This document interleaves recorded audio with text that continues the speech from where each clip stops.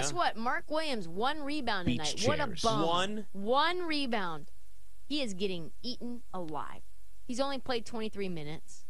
What a bad beat. Well, not even a bad beat. That was a bad bet on my part. It's just, it's not Bad even bet. a beat. A bad beat was what Dame did to me last night. Yes, bad bet was what I did. I still can't believe I missed that by the hook. The entire stupid parlay, 10-1. Man. By half of a rebound or half of a point. Or it was half of an assist. Or those are the painful moments. But, we rally, we move on. Sixers right now up 98-77. I'm happy with that. Joel Embiid's got 39 points, still trying to push for the MVP. Do you think there's any shot at this point Embiid wins MVP? It's got to be Jokic, right? Yeah. Unless, there's no unless. I think there's, even if Jokic were, God forbid, to get hurt at this point, Jokic would have to, let's be honest, bring a gun to a strip club in a different city. He probably would still win. You think so? I think he'd still win. Do you think Ja wins gets all NBA now after this? So I do hope he doesn't not get it because of that. He made a poor decision, but I don't want to see that used against what he's done on the court. He might miss 23 games, though. He might miss the rest of the season. He'll probably still be a third teamer, maybe. Might That's drop $20-something million that he will lose out on if he doesn't make all NBA. Yeah, I mean, listen, it's another example of why decisions you make, they influence a lot of different things. One split second. Think about it. It's a screen grab of Ja Morant that's going around. It's not even the video. It's just a screen grab of it from his Instagram Live. And it has changed the trajectory of the team this year, of the perception of him, of the chance for him to make an all-NBA team, get a lot of extra money because of that, all because of one decision that he made. Yep. And I hope he learns from it. I really do. I mean, this is a guy that we were talking about for a while as a potential MVP last year, heading into this year. But you're right. I mean, Jokic at this point, he's minus 400, and Embiid's got the second shortest odds at plus 650. We're starting to see the market get to the point where it's shaping out to what you expect. Rookie of the Year is obviously set. MVP certainly feels set. Sixth man is still up in the air. Emmanuel Quickley minus 140 to win Sixth Man of the Year, and then Malcolm Brogdon's dropped to plus 110. Norman Powell's all the way at 25-1, which is crazy to think because for a while he was kind of right there with Malcolm Brogdon. So I feel like Sixth Man is kind of still, at least between those two.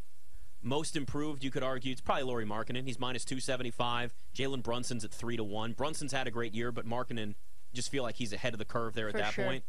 Maybe you could argue Defensive Player of the Year, though. Jaren Jackson's the favorite. I mean, I don't know. Bam is so far down. And it's not like these odds it's not like just because Jaren Jackson is the favorite does mean doesn't guarantee that he's going to win, but let's be honest with ourselves. At this point in the season, these odds are shaped from conversations that are had with people, and you have an understanding where a lot of the votes are going to go. For sure. I'm just watching Jimmy Patsos on the TV right now, looking dead into my soul. He's got a great suit on tonight. Yeah, he does. Friend of the show, Jimmy Patsos, talking about the Wizards on their post-game show. He looks dead into the camera for almost a half a beat too long. He will stare you down. Yep. He will stare you down. Sweating a little bit right on the brow. Yeah, you can see it. He is a man that sweats. I didn't know that. He is a sweater. Did you know that, Scotland? I absolutely did. You did? Oh, yeah. We learned from the best. He coached with Gary Williams forever, so two great sweaters. The Gary Williams. The Gary Williams. Miss Lig. L-I-G instead of league. Yep. Gary's a legend, and rightfully so. He is a legend. No question about it. So, I don't know. I'm starting to hear it because now this is what's, going back to Jokic, you're starting to now get, you brought this up a little bit at the beginning of the show, and I think it's going to start to get louder. It's when do we get to the point where, okay, Jokic has won all these MVPs. When does the criticism start? There hasn't been any until the last couple of weeks when the conversation's really gotten louder about him winning MVP, that it's, but he also hasn't gotten out of the first round. At some point, those votes have to mean something for what you saw before. He went to the second round. Well, that's true. Yeah, let me rephrase that.